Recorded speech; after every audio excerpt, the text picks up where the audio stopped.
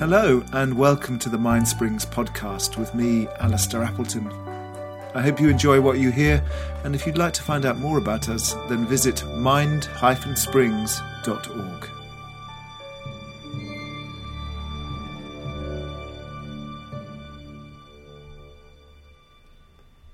This is a talk I gave in Norwich in 2012 on the knotty subject of sexuality and spirituality. It's good to see you here this evening, especially on this fairly uninviting night. For any who I don't know, David Gibbs is my name. I'm the chair of this interfaith group here in Norwich, and it's lovely to see some new faces here today. If you manage to get in, sorry to start on this note, if you manage to get in without paying, we hope you won't go out without paying. There are refreshments afterwards, so we can mingle around, and we welcome, first of all, though, now, Alistair Appleton, who hopefully some of you will recognise from his appearances on the television, quite regularly on Escape to the Country on BBC One. Some of you will see it, and if you watched it was it yesterday, I think it went out, he was actually trying to encourage people to come and live in Norfolk, which he often does, so he boosts the local economy, which is a good thing. And on tomorrow night, as long as we stay up late enough, on Radio 3.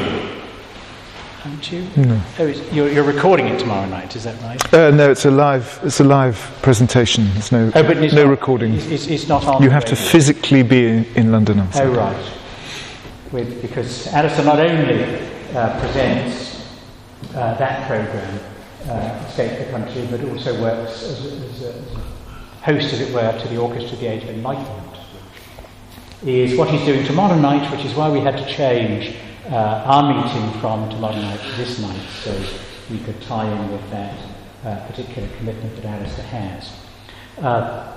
Unfortunately, because the Israel-Palestine conflict is still going on, we have a competing meeting with us tonight, and as we know, it's people in the sort of circles that come to this sort of meeting that are also interested in Stop the War campaign, and they have put on a meeting this evening, understandably, an urgent meeting in relation to Gaza, Israel. I heard about this just yesterday. At the same time, I heard that there was going to be a ceasefire at 7 o'clock yesterday evening, so I was hopeful they wouldn't have to hold that meeting, but sadly the ceasefire didn't come to anything, and it looks as though it's going to be a little time before they get there, isn't it now? But I thought, as that is going on at the moment, we'd just have a moment or two's silence before we begin, just as we, in our own way, remember those people caught up in the horrors of the Israel-Gaza conflict at the moment, before we go on into the main meeting.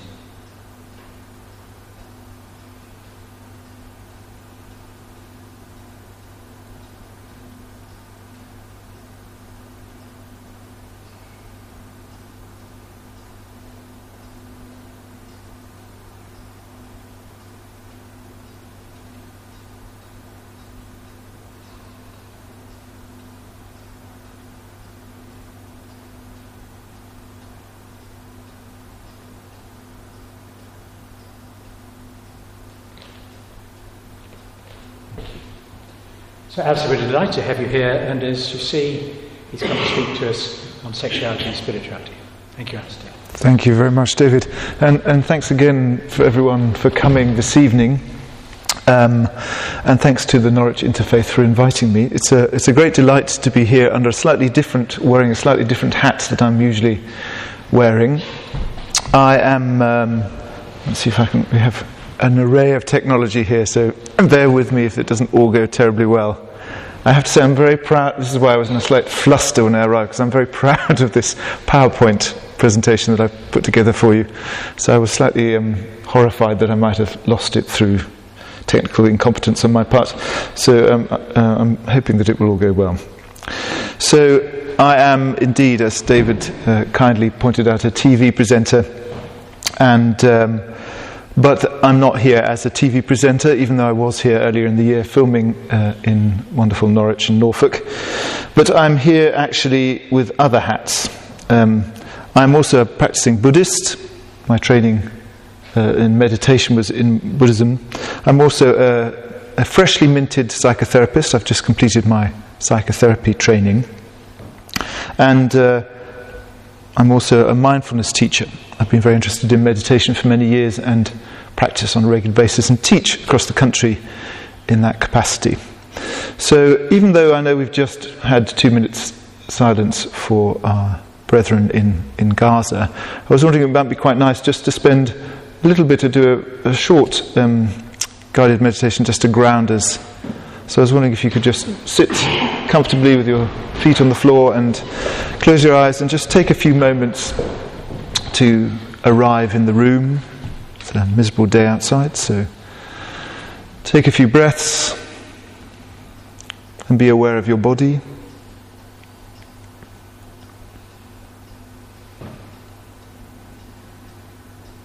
And as you breathe out, let your body expand and soften down onto the pews.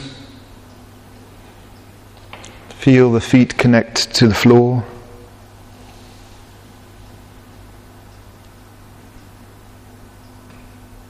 And just notice your breathing.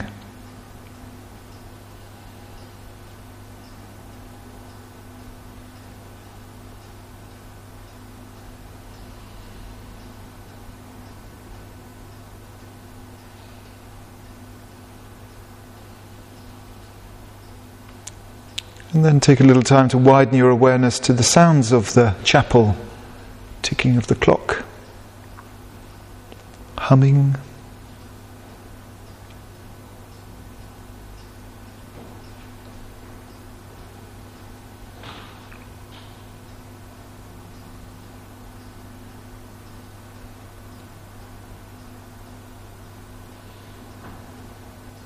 But also widen your awareness to take in how you're feeling this evening.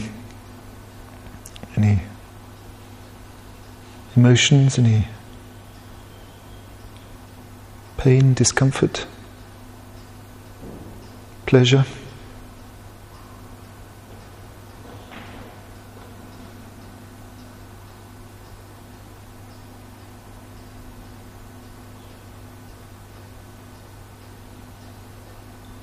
And in the stillness to also tune into what you're thinking, sort of thoughts.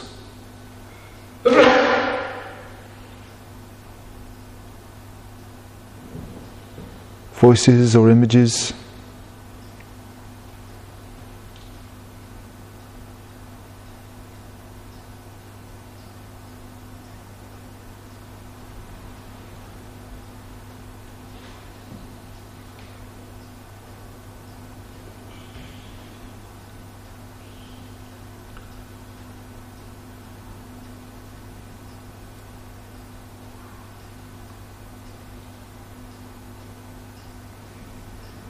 And then just in reverse, tune back into the sounds of the room.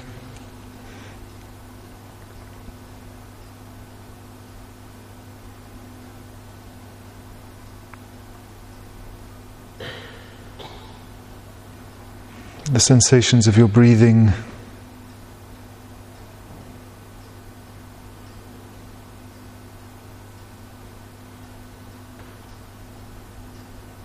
And your feet and your sitting bones on the floor and the pew.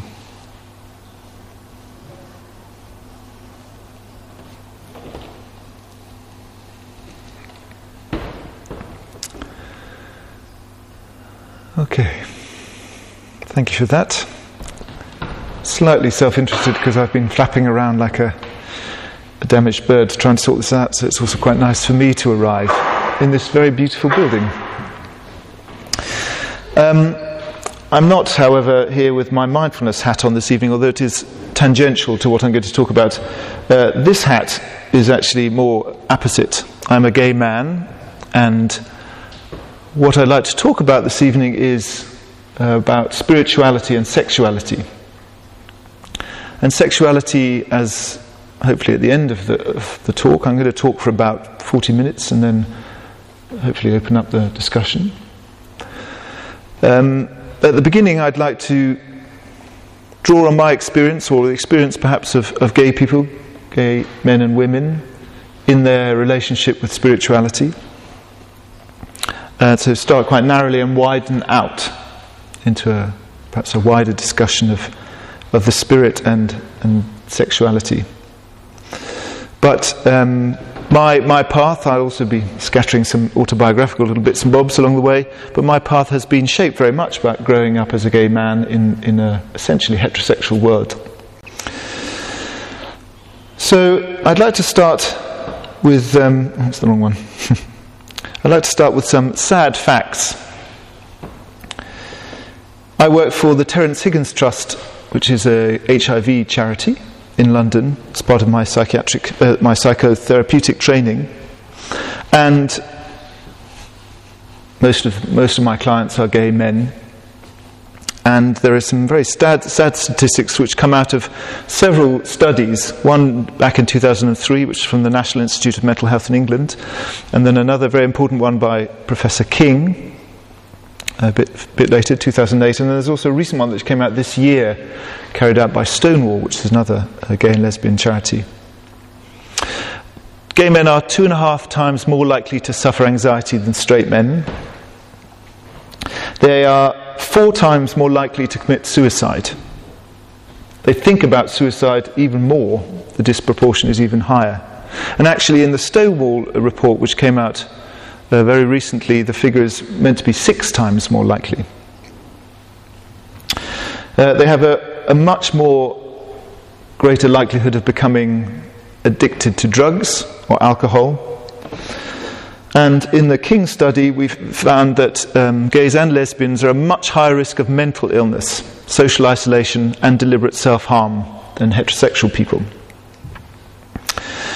And I suppose what made me start with this point is some of the thinking around sexuality from the perspective of religion.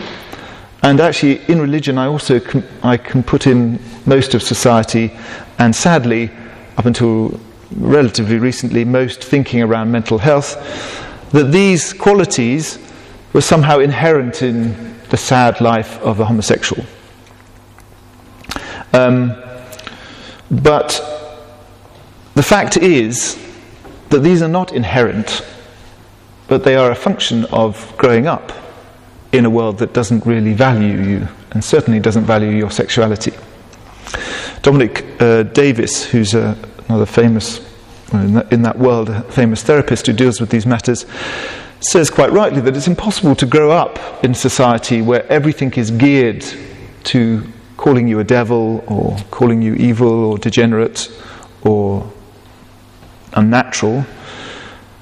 It's virtually impossible to grow up in that world and not internalize those values.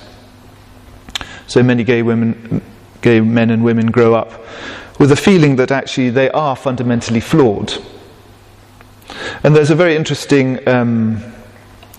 American therapist called Joe Court, who came up with I won't go into this in great detail, but he came up with an interesting idea that actually what happens growing up in a gay and a straight world is effectively like covert abuse. It's like covert child abuse. You could imagine, for example, if a black child grew up in a white family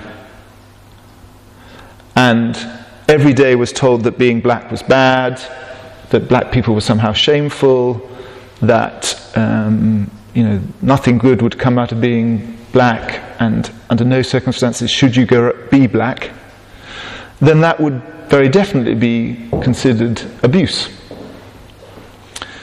The problem, or the difficulty growing up gay in a straight world, is that the difference is invisible. So it's quite possible that, without meaning to, a straight parent can spill all those attitudes over their child because they don't realize that their child is gay. So they grow up with this invisible difference that they are carrying, and they alone are carrying, which is stigmatized by everyone around them.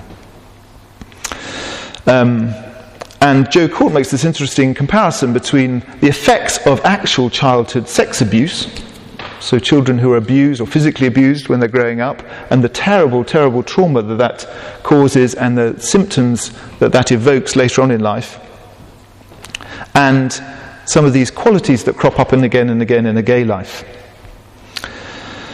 So you can compare, for example, the survivors of abuse in one column and some of the mental problems that come up in gays and lesbians, like this. So I'll just flick through these. These are classic symptoms of child abuse. So inappropriate sexualized affection, preoccupation with sex, deadening of all feelings. So often people who have been abused as children go out of their way to have absolutely no sexual contact. Become very lonely, they tend to self-abuse. Their relationships, if they have them, are very short, and they settle for very little. So then if you look at some of the very common problems that my clients at Terence Higgins arrive at the door with, then it becomes evident that actually it's not a coincidence that they're almost identical. That lots of gay men and women have a great problem separating the sex act from intimacy, loving intimacy. It's a great incidence of sex addiction, sexual anorexia, which is again of these people, for example, who are in the closet, who avoid any kind of sexual contact whatsoever. Very lonely, short-lived relationships, low self-esteem, and at the bottom line, great self-harm.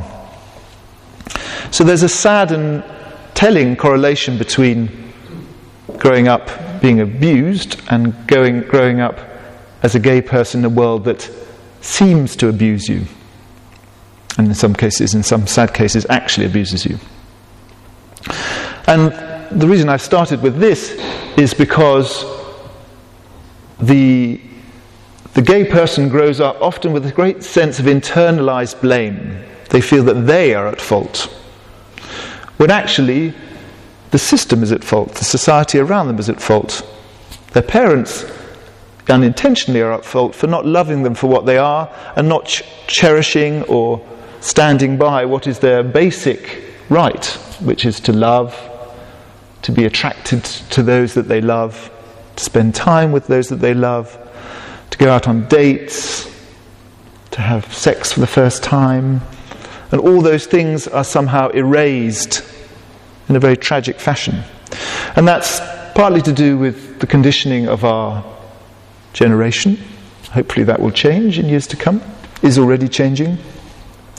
So it's that parents, society, school friends, schools, and religions are all complicit in this distortion of what is a very natural outpouring of connective love.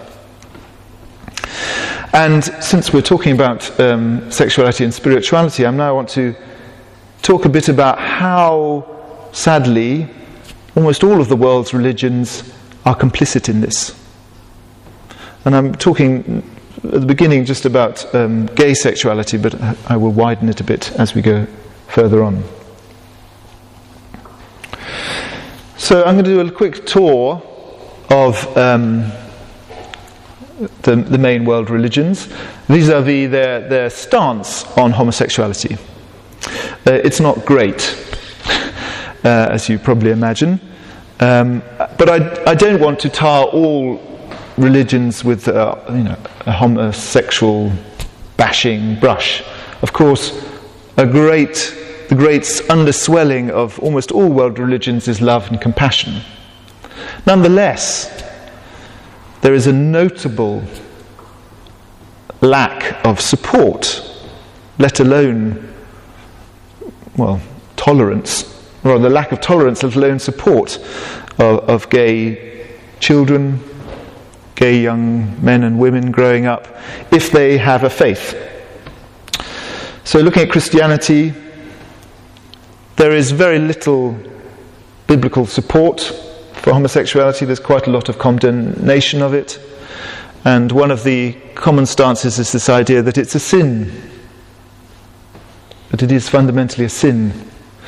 And if you're growing up with that in mind, that's a very heavy weight to carry.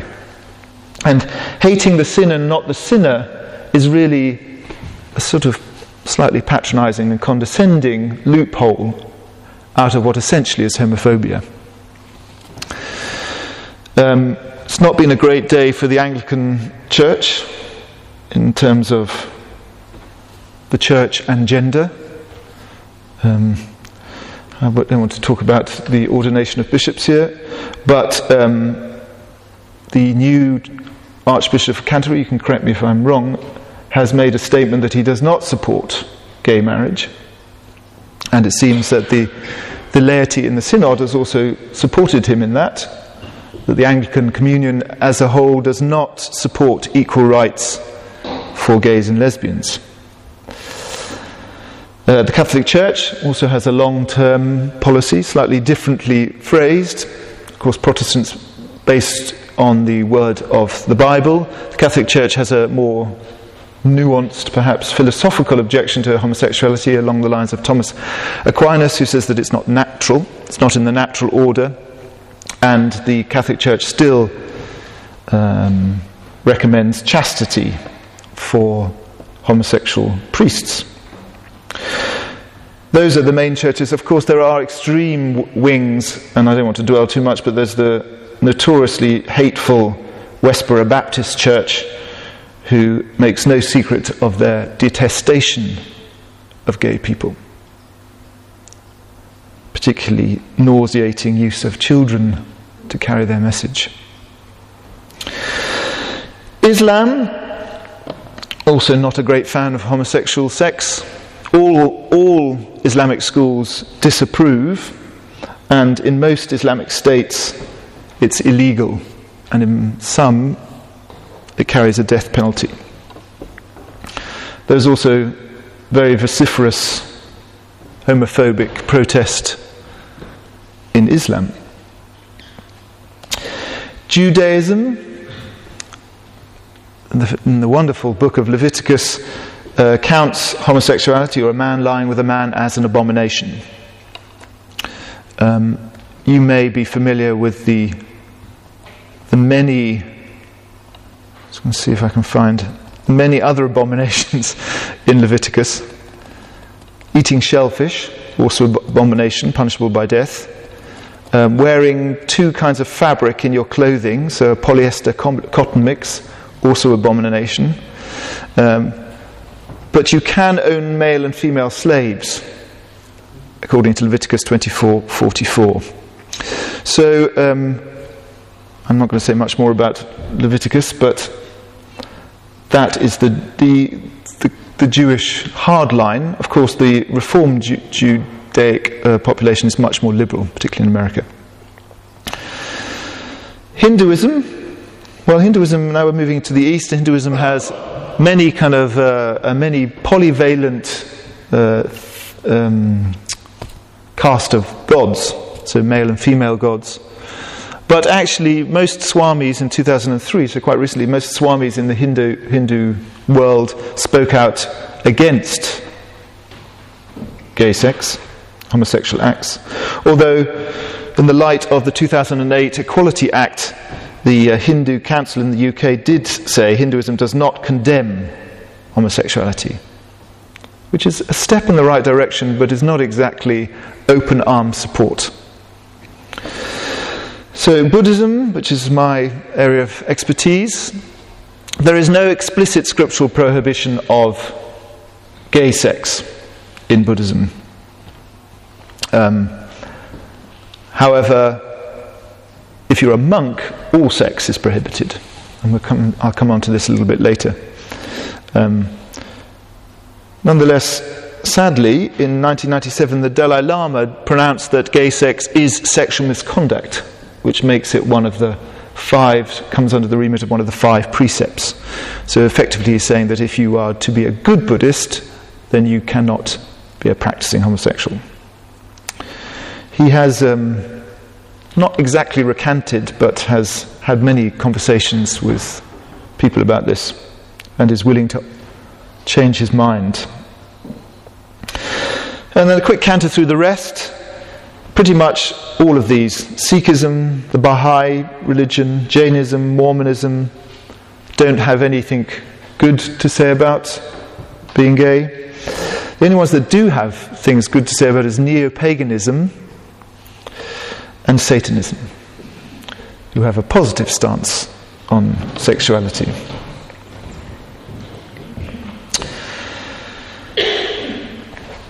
In a nutshell, not one world religion has anything positive to say about gay sexuality.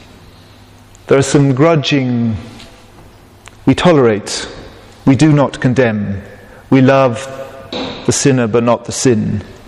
But there's no one saying, hallelujah, you found a partner, God bless you, I'm so happy for you, let our community support you, let us cherish your love. May you young men and women who love other men and women be welcome and be part of our community without any stigma attached.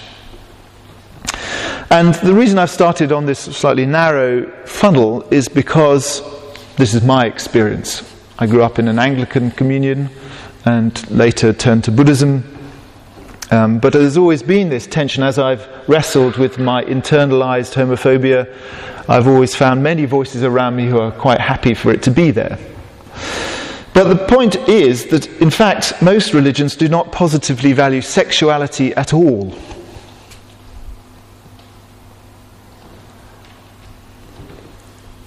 I could replace the word gay sexuality certainly with transgendered sexuality, and sadly in most cases with female sexuality. A joyous celebration of the power of female sexuality is not apparent in most of our world religions. And I'd like to talk a bit about why that might be, but also sort of to start to think about what we want is a positive spin on it. And so there are some reasons why it's not had that. And when we talk about the Abrahamic religions, so Islam, Judaism and Christianity, then largely it's to do with the unitary gender of the deity. But God is a man. He is a man, and importantly, he is an old man. And this is actually quite significant, because when we think about God the Father, when we think about the Father, we think about the bearded white man, then the Father is beyond the point of sexual activity. Once one becomes a father, one is no longer sexually active in the very narrow biological sense. You've done your deed, and that for the 8 months of gestation, there's no more sex to be had. So there's something of a paradox in that, obviously, being a father, you've had sex because you've had children, but you have also sort of prorogued sex. You've gone beyond sex by becoming something else. You've moved into a different stage. So when our deity is in that state, and of course, most of us don't believe in a sort of man with long grey hair and a beard, but these sort of memes, these ideas stay in our head. When we think of the old man, then in the same way we wouldn't really talk about, sadly we wouldn't really talk about sexuality in front of our great-grandfather.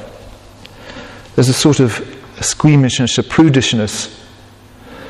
Then this is what pervades sexuality, the senex archetype that Jung talks about. The old man does not sanction the kind of free, anarchic, connective power of sexuality. He wants order and he wants calm. So that's I'm obviously generalizing slightly, but that's the Abrahamic religions. But it's also true in another way of the Eastern religions. And this is perhaps true of all religion, and even of what we now might call spirituality, is this idea of transcendence. That where we want to be is up there.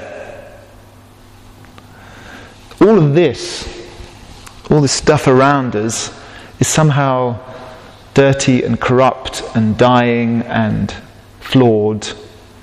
And where we need to be is up in moksha, or in nirvana, or in enlightenment. So there's a strong verticality.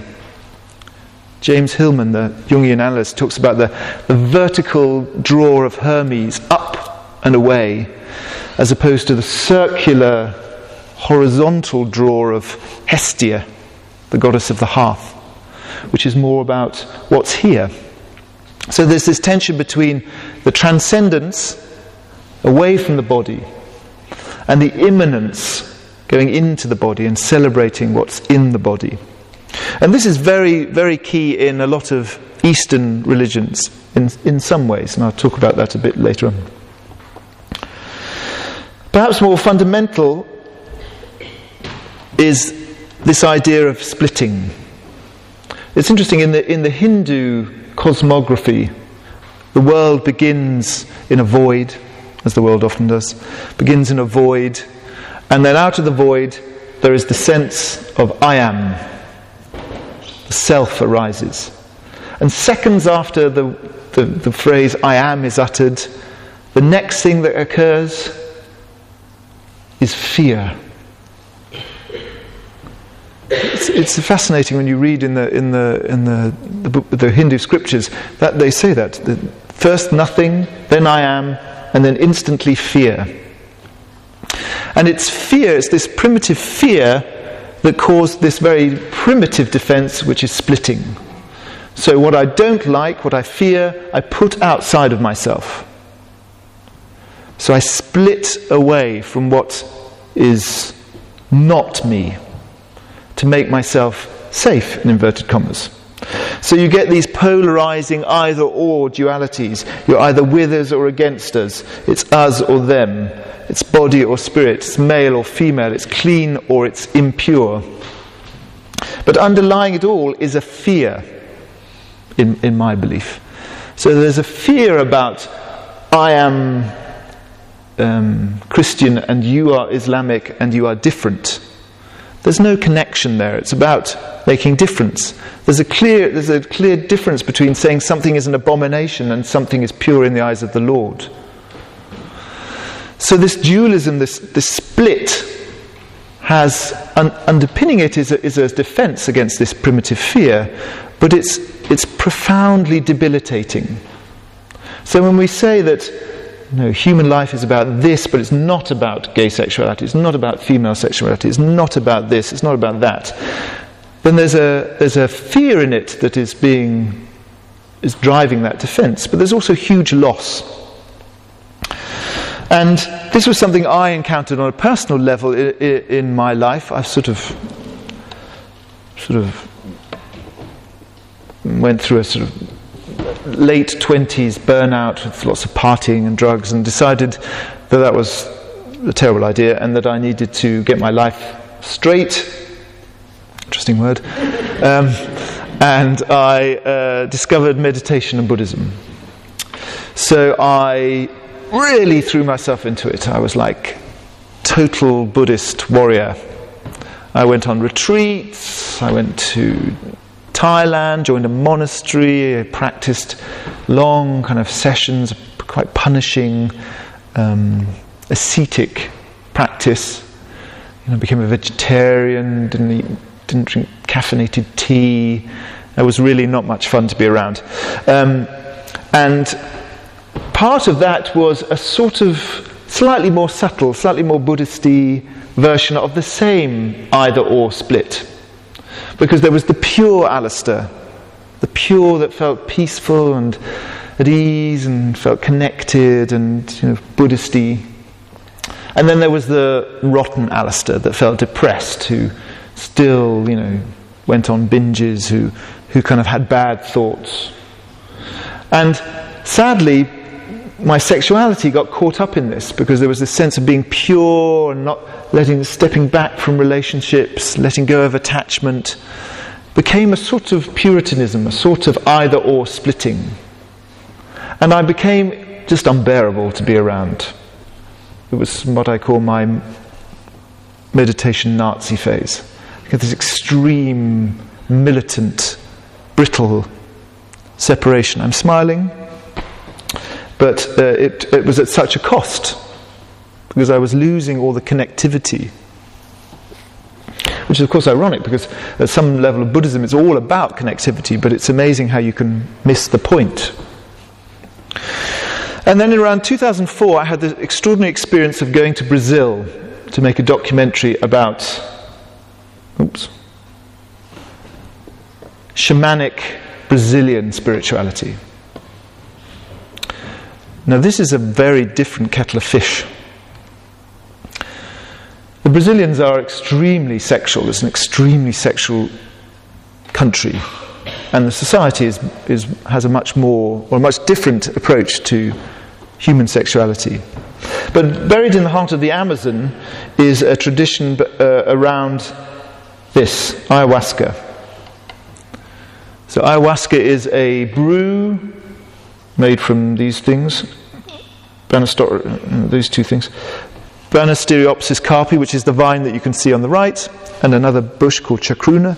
It was developed thousands of years ago in the Peruvian Amazonian basin, and it's the underpinning of doesn't really have a religious name, but it's a sort of movement within the native people of the Amazon who used this brew. It's a tea, it's a very vile tasting tea that gives you visions. They use it in a in a religious context. They go into a sort of trance state, and it's at the center of their kind of spirituality, shamanic spirituality. And up until this point, I had had no experience of shamanism. I had no idea what it was. Any sort of very stereotypical idea of people with feathers and the doors. But I went to make this documentary about ayahuasca and drank it, and had a week drinking it 3 times in the middle of the jungle, and had an absolutely extraordinary experience, a life-changing experience, because I experienced spirituality in a way that I'd never experienced before. Because right at the heart of ayahuasca, in their ceremonies and in the symbolism of it is the female. Did we get that? Oh, I've lost the female. Oh. It's a female experience. Ayahuasca is often visualized. Oh, I've gone too fast. Sorry. Signalized as a snake, as a female snake. And the experience that you have is completely dissolved. The self dissolves. You have often terrifying. It was terrifying. A terrifying experience of merger, but also insight, profound insight into one's psychological makeup and the nature, in my case, the nature of sexuality. Because I saw that rather than being an either-or, the universe is an and. There is no splitting. There is no separation. And sexuality, I realized, with extraordinary vividness, is the force that connects us. It's the centrifugal force that spins us out of the self into the sea of the other. So obviously this is a profound and very extreme experience, a visionary experience. But it stayed with me in a very deep way when I started to come back and integrate the experience, when I started to think about my sexuality. Because I've always been interested in Eastern philosophy, and I came across this phrase, again out of the Hindu scriptures, which is Vikruti evam pakriti, which, many ways of translating these things, but the one that I'm going to use is this: diversity is what nature is all about. So this was an extremely powerful sense for me, that actually it wasn't about being one thing or the other. It wasn't about being gay or straight, or male or female. It was actually about being profuse and exuberant. And that actually the universe doesn't work by splitting, it works by profusion, by and. You can hold these two things simultaneously. You don't need to split. A sort of profusion. And this was, I made a lot more sense of this when I started to study as a psychotherapist, and was thinking particularly because my clients often come from this group of people to think about homophobia. And I came across this wonderful book by a man called Bruce Badgermill called Biological Exuberance. And if you're ever in the library and they have it, it's worth half an hour sort of flicking through it. Essentially, Badger Mill's book is a compendium of other sexuality in the animal kingdom. So it gives example after example after example of non-heterosexual, non-reproductive sex pairings in the let's see if I can get some examples here, in the animal kingdom. And he argues very strongly and gives a lot of evidence that actually this Darwinian idea that we're only on the planet to give birth to other creatures is flawed. So Thomas Aquinas' natural argument that homosexuality is a sin because it's not natural is flawed, because actually when you look into the natural world without having the blinkers of the heterosexualist reproductive Darwinian goggles, then you actually see that all the evidence is stacked up to profusion, to this extraordinary, exuberant variation. And he gives lots of often quite comic examples of how creatures often do not reproduce. There are some species, I've got them here. Many species have non-breeding individuals. Some individuals, somewhere more than half don't breed. The American bison, right whales, only 50% of the species breed. 3/4 don't breed in the black buck or the giraffe. Or in 95% of New Zealand sea lions, north elephant seals and naked mole rats do not reproduce. So the majority of these species do not reproduce. So his argument is actually reproduction is wonderful and necessary, of course, but it's an incidental byproduct of the goal of nature, which is not necessarily rampant reproduction, but, he argues, exuberance. He takes George Bataille's idea of the general economy, that actually what we're dealing with in life is not scarcity. It's not that we're all battling over a little thing, but the sun's energy is so vast and so infinite that actually nature is about expending this resource in ridiculously various ways, which is why we have hyenas that give birth through the clitoris rather than the vagina, why we have caterpillars that turn into chrysalises and then turn into butterflies, where we have birds of paradise, where we have exuberance and variation. Because the underpinning idea of life is not about just reproduction and die, it's about splurging the gift, splurging the energy in as many variant ways as possible. And he ends his book with this lovely... Sorry, I'm not very good at this. There you go. This lovely quote: "Earth's profusion simply will not be contained within procreation. Lives of intense briefness or sustained incandescence, whether procreative or just creative, each is fueled by the generosity of existence." And this had a quite profound effect on me when I was thinking about homophobia and my own internalized homophobia, and I suddenly realized that I had bought into the cultural and religious and spiritual arguments about why I was a bad person. And this has profound consequences, not least on the enormous symptoms that I mentioned at the beginning of this talk about how gays and lesbians suffer so much of mental illness, but also in the terms of this idea of the energy and the vitality that we have in life. Because if we are splitting and we are saying, oh, I don't want that, and I can't be this, and I don't want to be that, and I should never be that, and I'm not going to be these, then we are wasting our life. We are barraging ourselves into a smaller and smaller and smaller room and saying no to everything. And this has a sort of, it's like exorcism. We're getting rid of stuff rather than integrating stuff. And this, you can think of this as being a sort of waste a waste of energy, because there's the red thing, which is the thing that we don't want, so our gay sexuality, for example. And then there's the enormous psychic effort we expend, the red arrows, trying to stop it. So there's a double loss of energy. We lose the first and the second. And when we relax that, when we stop being either or, and we integrate, then we have a double gain of energy. We gain the thing that we were always barraging against, and we also free up all that energy we were wasting in suppressing it. So the net effect is we are integrating all this universal energy into our system and becoming more alive, which is what I started to believe was the true essence of spirituality. Not about being less alive, but actually about being more profuse, more alive.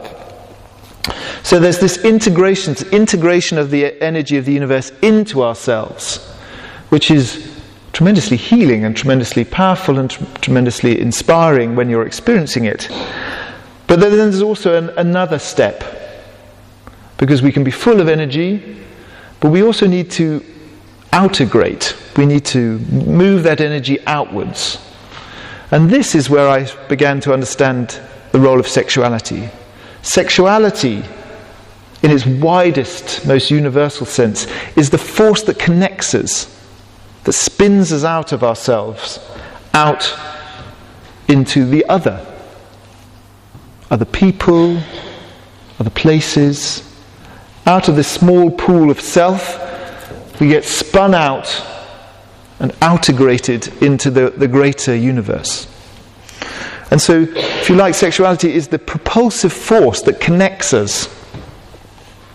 And I started to see that actually connection, after my experiences with ayahuasca, that connection is the most crucial thing in spirit.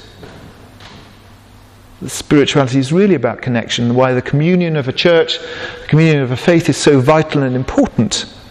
But actually, if we strip away the glue and the force that compels us to connect, then it's very difficult. We're fighting a losing battle. I'm slightly conscious of the time, but I wanted to talk briefly about how I then came slightly full circle in my Buddhism to a sort of more, you could have called it esoteric, but perhaps more mystic wing of Buddhism, which is the sort of tantric end of Buddhism. So some of the Buddhisms around Tibet, for example. I don't mean tantra in the sort of cheesy sort of sex tantra, but in the sort of highest echelons of Buddhist philosophy. And I went on this very interesting seminar upon Holy Island, which is my sort of place where I work and my spiritual home up in Scotland, about male and female sexuality and in the Buddhist way of thinking about it. And it had quite a profound effect on the way I thought about it, because let me show you a picture. You may be familiar, I don't know if you've seen these amazing icons in Tibetan iconography, the tankas. So they use a lot of deity visualization. So they're not actually gods that they worship, but they're gods that stand for certain qualities of human existence. And I was introduced to two that I wasn't familiar with, one called Chakrasambhara, who is what they call a wrathful deity. You can see that because he's surrounded by fire. He has a zillion arms, 8 arms, all carrying various symbolic instruments. And you can't really see here, but he's actually having sex. Can you see the red, I'm not sure if you can see it, but the red figure sitting on him or hanging off him is his female half. It's rather unfortunate because he sort of swamps her, but actually, if you see a statue, they're equally sized. Obviously, if you're equally sized, you wouldn't be able to actually see him, so they sort of make him smaller. But at this level of Tantra, there's this idea of what Jung would call the conjunctio, of the coming together, the end of the polarity, the end of the either-or. But what was particularly interesting for me is the qualities of Chakrasambhara are quite boisterous. He's a wrathful deity. He's got skulls and knives and tridents, and he's a wild energy. This is right at the very universal end of the spectrum. He's the form, the bliss, the kind of wild energy of maleness. And what's most important is that he's not a father. He's not got a beard. He's very sexual. The sexual energy is what drives him into connection with his opposite, the feminine. And he represents in the iconography the bliss of form, the coming into being. Because at the other side is this wonderful creature, Vajrayogini, who is his opposite number, who is the wild elemental female. And what was very striking for me is that she's not a mother either. Very often when we think about female spirituality, it's like Lakshmi and the mother goddess and relaxing into the mother.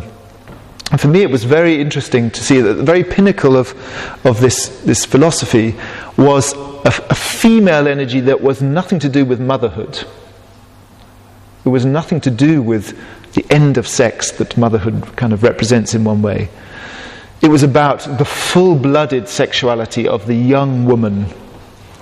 And she carries in the one hand a chopper that chops through, because she is the element of dissolving. As the male is the coming into form, Vajrayogini is the dissolving back into non-being.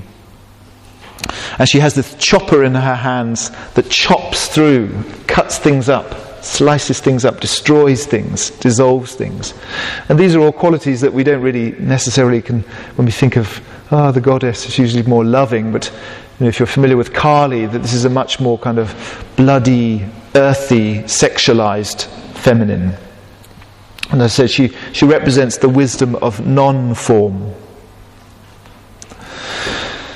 And there is another famous conjunctio in the Tibetan Tantra of Vajrasattva and Vajraparati, which is what they call the Yabyum. So when these deities are having sex, it's called the Yabyum. It's the union of form on the one hand and emptiness or non-form on the other. And this feels like we're now way beyond sort of whether you're man or a woman or gay or straight. This is, from the Tibetan point of view, this is the fundamental tension in the universe. The coming into form and the dissolving. And when we start to think about these as the sort of fundamental, if you like, the elemental, the quarks of existence, then it becomes very liberating when we think about growing up gay, growing up straight, being transgendered, being a lesbian, being a mother or being a... When we come into union, when we come into partnership, we are not coming into union just as a man and a woman. We're coming into union as a man full of the feminine dissolving and the masculine coming into form, and a woman full of the feminine dissolving and the masculine coming into form. And if we come together as two men, then similarly we've got a male coming into form and a feminine coming into form, and in the other partner the mirror. So that actually it doesn't make any difference about gender or genitals or coming together in any particular constellation, because you are always bringing together the fundamental building blocks of existence, the coming into form and the dissolving out of form, so that the feminine and masculine transcend gender, transcend bodies even on this level. And on that level, all of the kind of either or splitting falls to one side. And for me, this makes much more sense as a view of sexuality. Because in this instance, sexuality and spirituality are identical. They are the same. They are the union. So I'm conscious that I've slightly overspoken, as my want, but I just wanted to simplify it all and boil it down into a very simple phrase which I once wrote in an essay, and people seem to like, which is that sex is not about making babies, it's about making friends. And in the widest sense, I hope that when our spirituality blossoms, then it brings us true spiritual friendship. Thank you very much.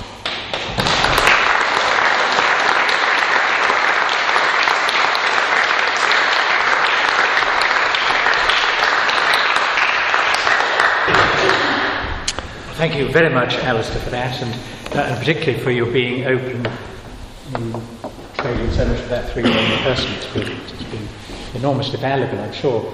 And hopefully that will show by the way people respond and ask questions. Yeah, plenty of time.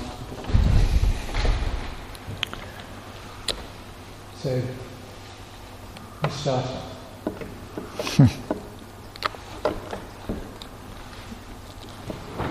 I just think while there is a history of bigotry from religions about alternative sexuality, I think we need to be clear that that's not always the case. It is possible to grow up integrating your spirituality and your sexuality, and that there are a lot of faith communities out there that allow you to do that.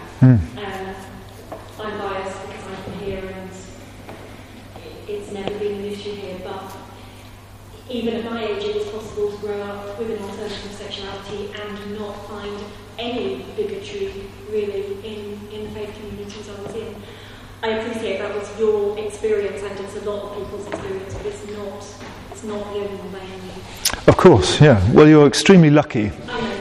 Because that is, I'm sad to say, is really not the experience of most people growing up in faith communities or in any community. But it is the experience of a lot. Well, I would challenge whether it's a lot. I think you're very fortunate to have grown up with that. There are other people that I know, I'm not unique. Yeah. I'm not unique. Yeah.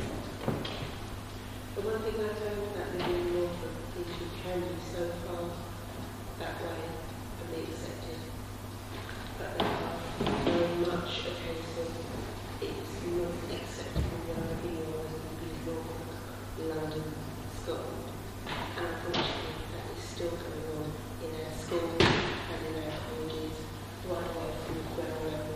And it's great that we are today able to stand here in a community, in a church hall, and talk about our sexuality. Go back 5-10 years, you would not have been able to do this. Yeah.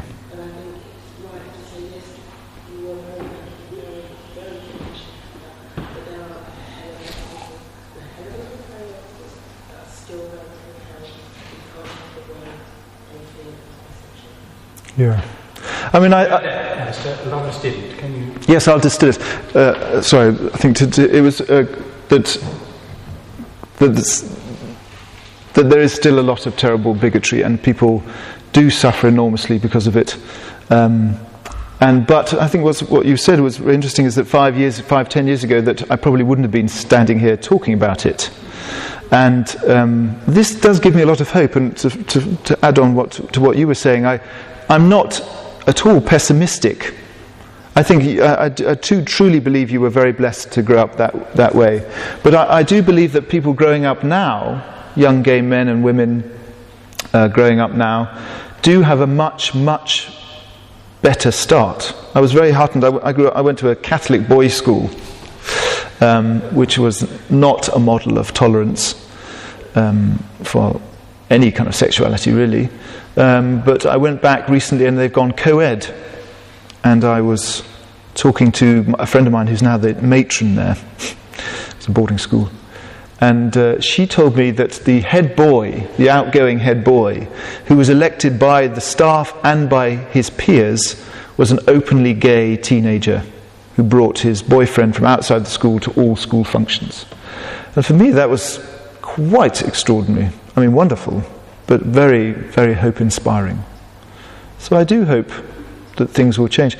Although, I don't know whether this is the right place to say it, but you know, it saddens me immensely that the Archbishop of Canterbury does not support gay marriage. Because, you know, the law pretty much is there. Certainly there are very strict laws about discrimination on the basis of sexuality, and it seems to me very, very hurtful to all members of the Anglican community that's not going to be followed through by the Church. But that's my personal opinion. But I think that's where issues of discipline comes in terms of whatever faith group you follow. There is a sense that we have to honour the teachings and the disciplines of each of our faiths and our church as we know them. And it was, I like your idea about and us going on finding out who we are sexually and to live that out. But there is a sense as well that we have to honour, that we do honour the disciplines of the faith groups that we represent. And you didn't mention discipline at all in terms of exploring spirituality. Yes, that wasn't my subject. I would question that we have to. I mean, I just dropped that in there. You say we have to respect the disciplines of our faith groups, but I wonder whether we do have to. In the Church of England, we have to. Well, I can see by your collar that you're... yeah. Yes, but... We have a document, Issues in Human Sexuality, which is our basis. My prayer and my hope is that that is a working document, so we go on in our thinking, in our theology, to discover what God might be saying. Of course, yes, and these things move slowly, but I would definitely question the we have to. I mean, perhaps you have to because of your dog collar, but certainly I think a young man or woman growing up in the congregation doesn't have to. But it's fair to say that we don't want to make it an inter-Anglican debate, and I'm retired bishop, so I am freer in some sense to say things. But very interestingly, we're going on Sunday. I'm much too old to become a godfather because I might be dead before the person gets to his majority, but I'm being godfather on Sunday at an adoption service. One of the people that I'm mentoring, that I'm his spiritual director, is gay, and I've travelled with him for quite a long time through his journey in that, and it seemed important to me that he was allowed to explore whether he should be able to adopt a child. And I was one of his referees and that sort of thing, and interestingly, we had known, I talked with his own bishop about it, and his bishop has been very supportive about it, and he would be, I don't know anybody who would be as good a father as he is. But the troubles we had were actually with the social services, who seemed to ask, and I got quite angry, who seemed to ask many more questions about him than they would have done had he been heterosexual and so on. But eventually it went through, and so I am going to the adoption sort of ceremony he's having on Sunday in a different part of it's not this area of the country. And his own bishop is coming to conduct that. So as a way of affirming his full inclusion within his own community, and that he has chosen to be a father, and I think would be a very good one. So I think things are changing, and I think when the Archbishop-to-be said it was known that he was opposed to gay marriage, I think what he was saying is that he is very supportive of if gay people come together in couples, he wants to be supportive of that, but he does want to reserve the marriage in church as the ceremony for man and woman. So I think he was probably, Alistair, saying slightly less than he thought he was saying. And I think he has also said that part of the church's problem would have been not so acute at this point had the church been more open to saying, yes, we bless you, to people in civil partnerships, for instance. So I think he was saying so slightly differently than how you heard him, but undoubtedly he's still holding to the tradition. I don't know whether this is the place to go into the fine print of... Yeah. But the point is that if he's denying church marriage to gay couples, then the slight is still there. Yes, I say yes. Yeah. Could I broaden the discussion? Good. You mentioned in the course of your talk this idea of sexuality being the driving force behind the whole of the universe. And you used this lovely word, outegrate. Outegrate, yes. I love that. And You also mentioned people, Mother Teresa you mentioned, and you did mention Mother Teresa, during the course you did mention that, and the Dalai Lama. Yes. And I'm just wondering, those people who have particularly chosen the celibate life, and so denying their own personal sexuality, how do they fit in with your model of outrability? Well, I think it's interesting. I can't speak for, I didn't realise that. Did I actually say Mother Teresa? Well, I can speak more about the Dalai Lama, perhaps, because that's more my ballpark. What's very interesting for me about the celibate path, because it was without doubt some of the most loving and beautiful human beings I've met have been celibate nuns and monks, is that I think that on one level, the Dalai Lama probably amongst them, recognise that when we talk about sexuality, we're often looking at it in such a narrow way. We're thinking about shagging and like procreation and like pornography and these sort of, not literally, but often that sort of tinge is around it when we talk about it. But certainly in the tantric end of Buddhism, the driving force of the universe, they would say, is compassion. Is this sense of flowing out. And this is obviously this is common to almost all religions, but it's interesting that this particular use of the word compassion is obviously a translation, but as I understand it, it's more than just sort of looking after people when they're sick. It's this fundamental flowing out of self into other. And when I use sexuality in the very widest sense, it almost becomes the same thing. So that when we are with someone in an intimate way, if you've ever met the Dalai Lama, there is this alarming sense that in a room of hundreds, he's actually only there for you. Because there's this sense of being met and being flown into. So the other person flows into you. That is, I think, the very, very essence of intimate sexuality. So that sort of, and it doesn't even have to be people. It's the sort of, when we bring full attention into even an object or a book or a work of art that we're making or anything, it's a sort of outflowing from the narrow band of self into the other. And I would say that the motive force of that is a sexuality, is a sort of sexuality in the sense of erotic, perhaps that's the better word, the erotic drive to leave self to go to other. So it's a sort of, we're fascinated by the other, we're drawn in the way that when we're in love, that everything about the loved one becomes energizing. So that it's not all me, but like giving things to the other becomes the greatest gift. So it becomes this outflowing. So I think probably in someone like the Dalai Lama, or I can't speak for Mother Teresa, but that sense of the chaste intimacy is at such a refined level that actual sexual congress is not necessary.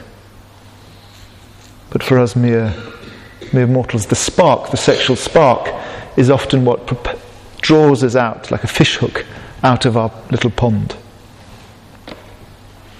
Does that? Someone else, yeah? Sorry, I think it's a very, very, very well point. I think that would have been nicely integrated into the presentation as well, actually. I think that very well with the people in the room. I mean, the question I would have, I suppose, I work in Uganda, which is restructuring itself in a way which is even facing towards lesbian people. But sort of listening to the talk, I suppose, how do you understand your own privilege in relation to the argument you're making? Because in a sense, you're relatively well off, you're relatively very good looking, you have a lot of freedoms in a sense which other people in different situations don't have. So in a sense, you're free of many of the structures that many other people have to work with. And so maybe not about discipline, but more about the structures, sort of working class lads in Norfolk, for example. But how do you make sense of your own privilege within your argument, I suppose? Well, yes, I think. Oh, sorry. Yes, it was an excellent point about my privilege as a white, well-off sort of person that with a lot of chance to jet off to Brazil and make documentaries and do all these things. I mean, I can't, that's such a huge question. I can't really don't have a pat answer. I suppose then we move into the political world of structure, and what needs to be changed is the structure in the society, which I think, apropos of what we were talking about earlier, is happening slowly, certainly in this country, in America. But you're right, there are places in the world where it's desperately distorted still, or desperately people are unprivileged in that sense. But I can't apologise for what I am. I mean, this is my experience. I'm not a politician, thankfully, and I can't legislate for the world. But I take your point that I am very privileged.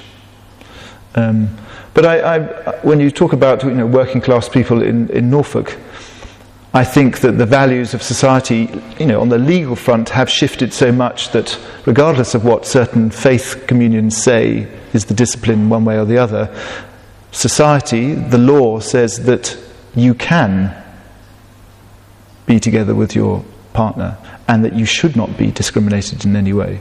So in that sense, regardless of my middle classness or my wealth, those things are universal across the UK at least.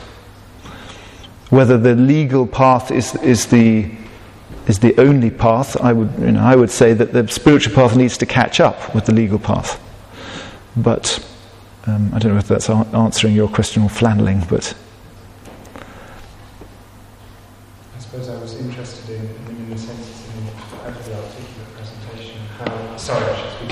It was an incredibly articulate presentation, and in a sense one needs to be able to.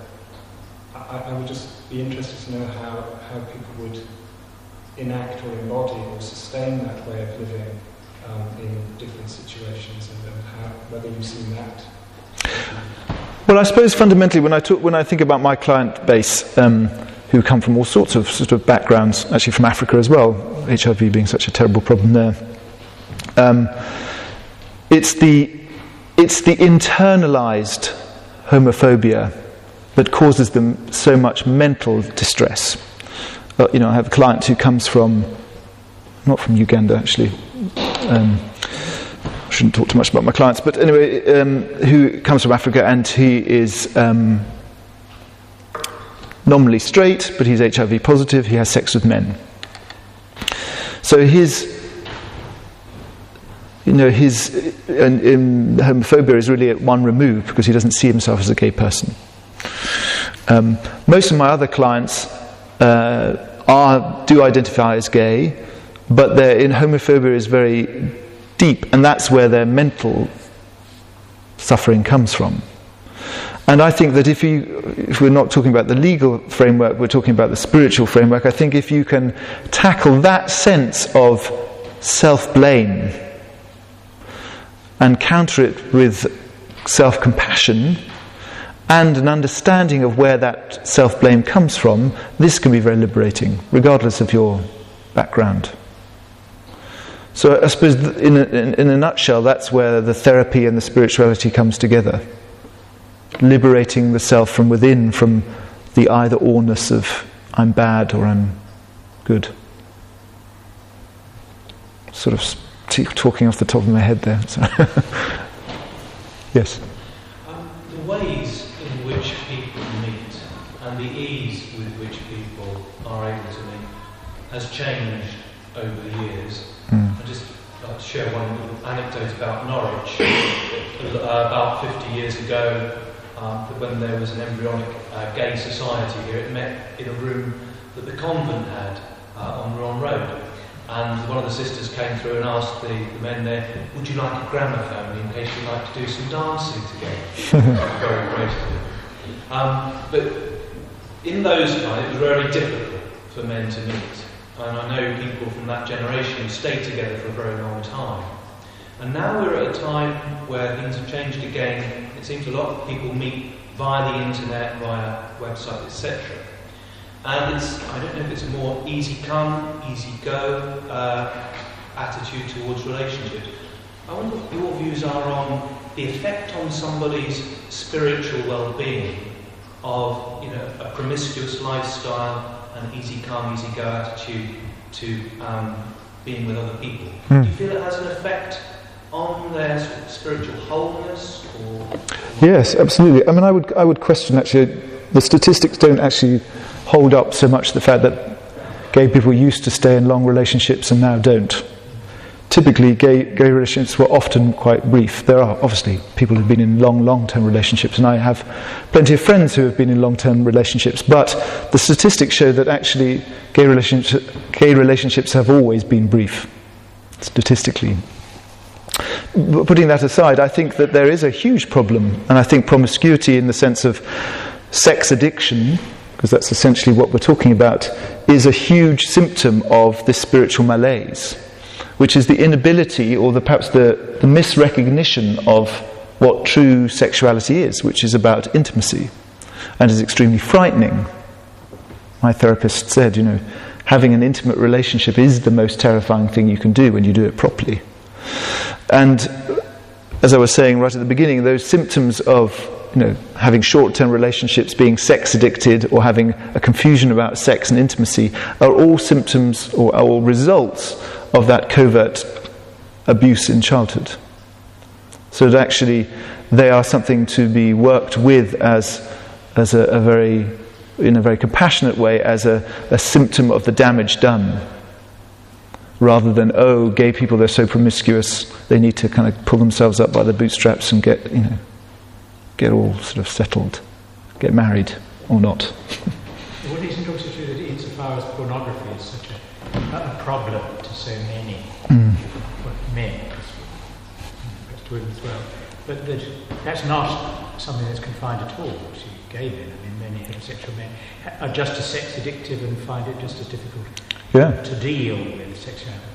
Yes, and this is why I think that narrowing it, I narrowed it to gay sexuality because that's my experience and because it was a way into the talk. But I think when we look at sexuality across the board, it gets distorted by things like pornography and the fear, the terror of intimacy. Because again, I think we don't really grasp the full spiritual charge of sexuality because we've always been told that it actually is a bit bad. If you say that if we say that our society is moving away from seeing homosexuality as taboo, do you think in the future other taboos will be moved through? I'm thinking, for example, incest, for example, paedophilia. No, because I don't think those are comparable things. I'm sorry, I'm not sure comparing them. No. Well, by bringing them up, you are in a way. I mean, the thing is that the love between two consenting adults, male or female, female or female, male or male, does not harm anybody. Paedophilia, incest, does enormous harm. It's a form of abuse, terrible abuse for the child. So, I'm not. There's nothing harmful about consensual sexuality. So I don't think that's a category error. But from what you said before, those harmful acts often themselves come from harmful things that have been done to those people. Yes, exactly. That some of the tragic consequences that gay men and women are very kin to the tragic consequences of people who have been abused in incestuous or whatever paedophilic attack, rape. So that would be, they're in different categories really. I just wanted to say about privilege. I feel very privileged to be here tonight listening to you, and I thought it was quite wonderful the way you opened.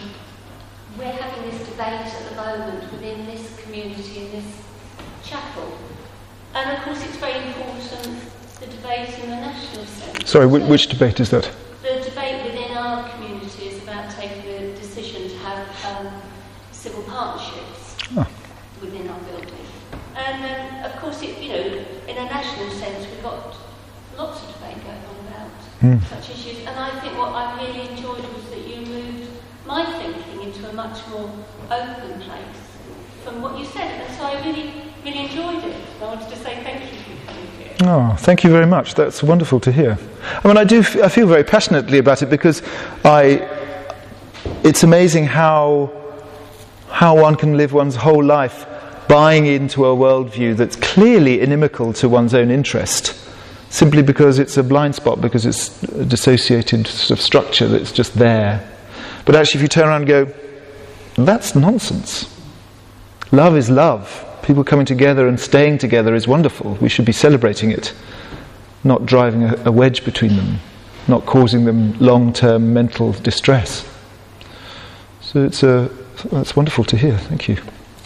My son's 10 and he can't see what the whole issue is about. Yeah. It's men, women, it's just, what are we even asking the question for? Yeah, and that's, becoming more current, obviously, thinking in younger people. Yeah. I'm very lucky. I work largely with younger people, and sort of people in their 20s. TV industry is full of people in their 20s. And I'm always astonished at, sometimes I'm, not anymore, but like when I started out in TV, I was always quite hesitant about talking about my partner, or, partner, it's already slightly camouflaged, talking about my boyfriend, or talking about even not having a boyfriend, being a single gay man. And now it's so, there's like, whatever. It's so not an issue. And actually they're a supportive, well, there's no difference. If you're heartbroken, if you've broken up, they're just as supportive if you've broken up with a girl or a boy or whatever. Do you think there'd be much greater tolerance, really, if there hadn't been the HIV epidemic in the world? Well, the tragedy of HIV, of course, was that it afflicted an already afflicted minority. It was a tragic, murderous slaying of a group that was already in a minority under pressure, and I think it sort of poured petrol onto people's already entrenched views. But interesting, there was a fantastic, and I do urge you to watch it if you get a chance, called We Were There, or There We Were, can't quite remember. It's a wonderful documentary about the very first outbreak of AIDS in San Francisco, the first year, I think, of it.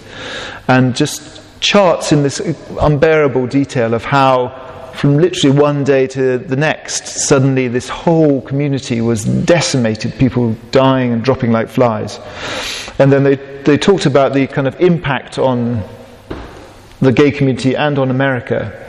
And what was interesting is that the gay community before had been sort of the stereotype was they were just promiscuous, fun-loving, crazy, people.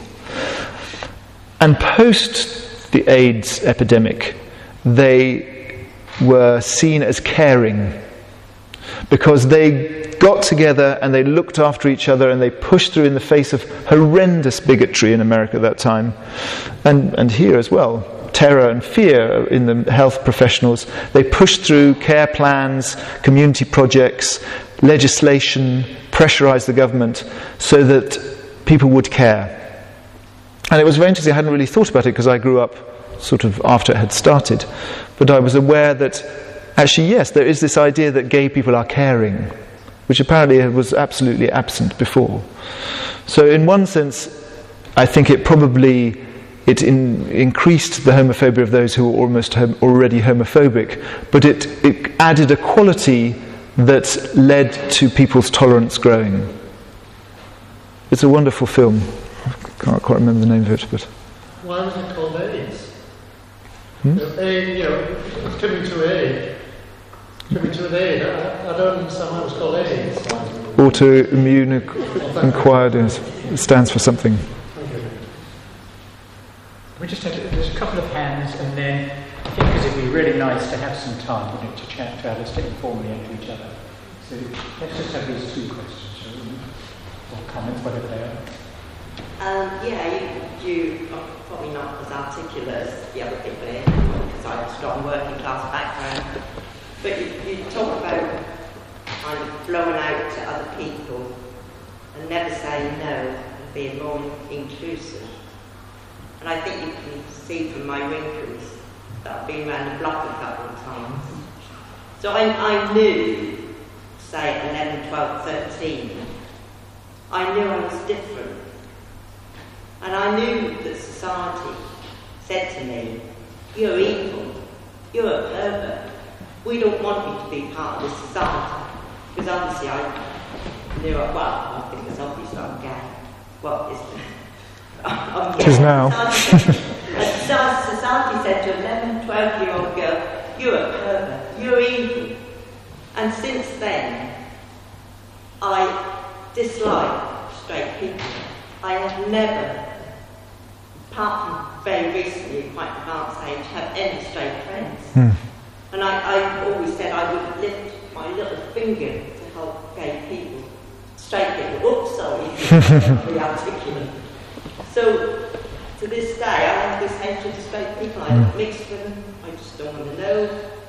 You have to in a work situation.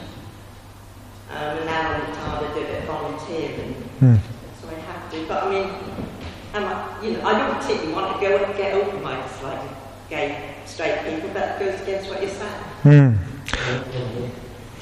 Well, straight people. Yeah, but I don't like straight people. yeah, I mean...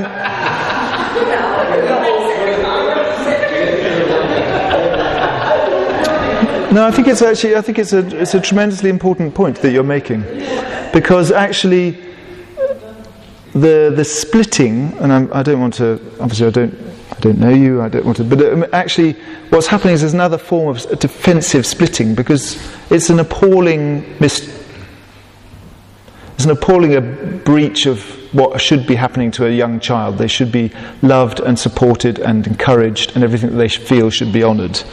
But you and many of us, our experiences is other, and that's incredibly painful. The fear and anger and fury and all the feelings that come with that can lead to exactly the same splitting that unfortunately drives people to hate gay people.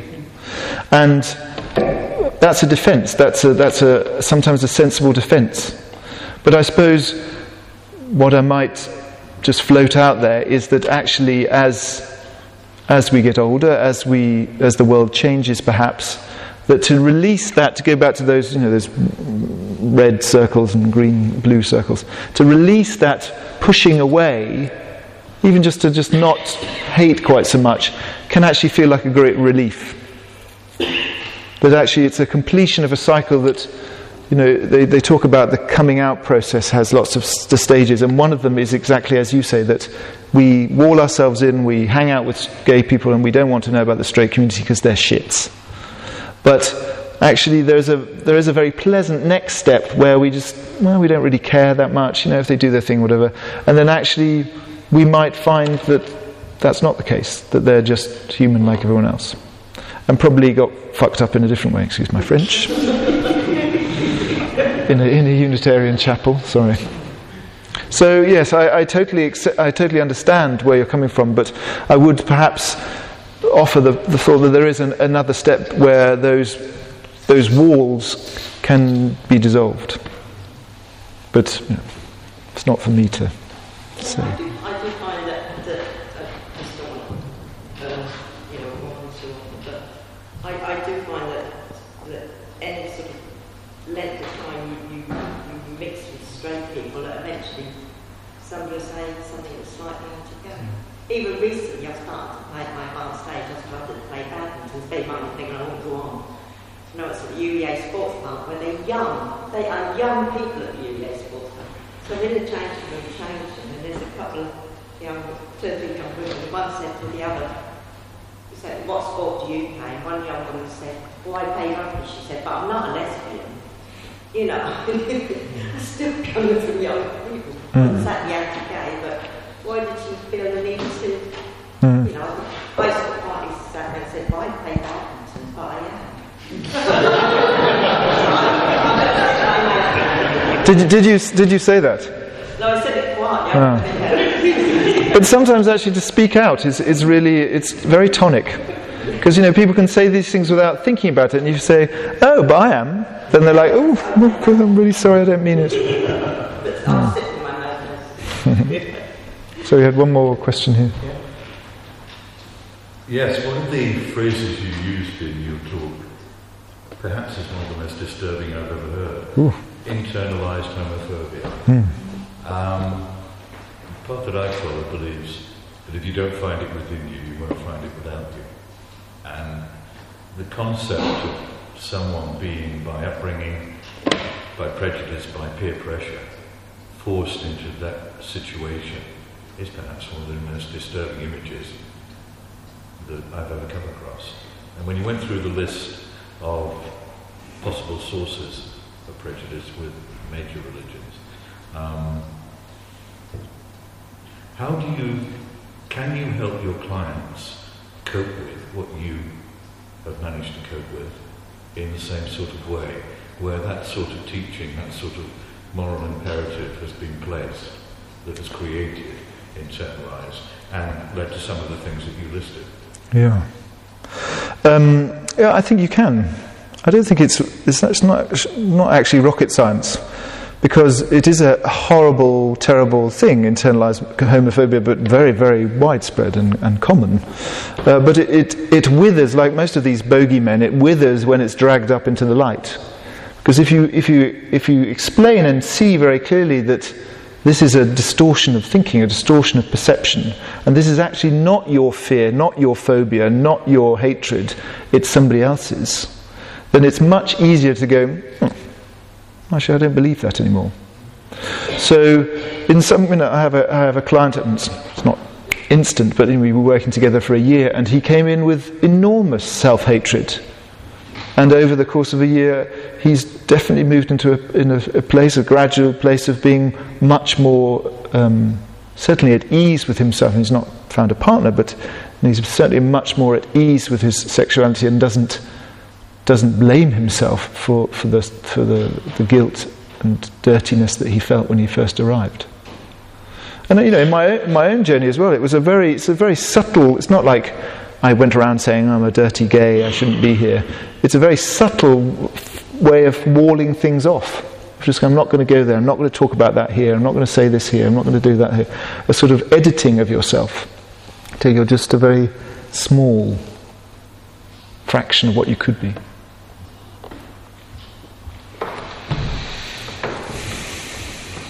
I think we'll draw a stunt there on the official part of the meeting. I think tea and refreshments are available, and so do stay. There's things to eat and things to drink, so do stay around.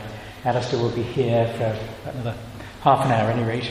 Touch the train. I think that's right, before we get into his train.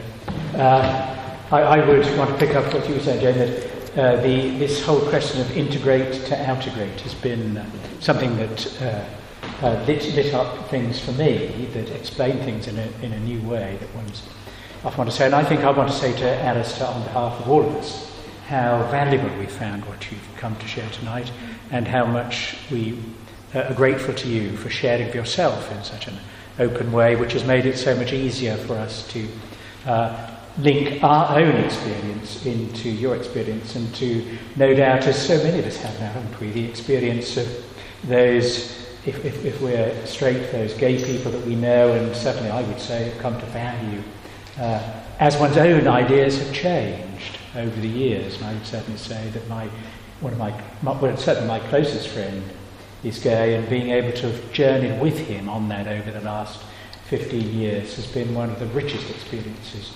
of my life. And I think, Alistair, you have opened up for us in new ways some of the ways in which we can experience that and share that together. So thank you very much. Thank you. Thank you for inviting me.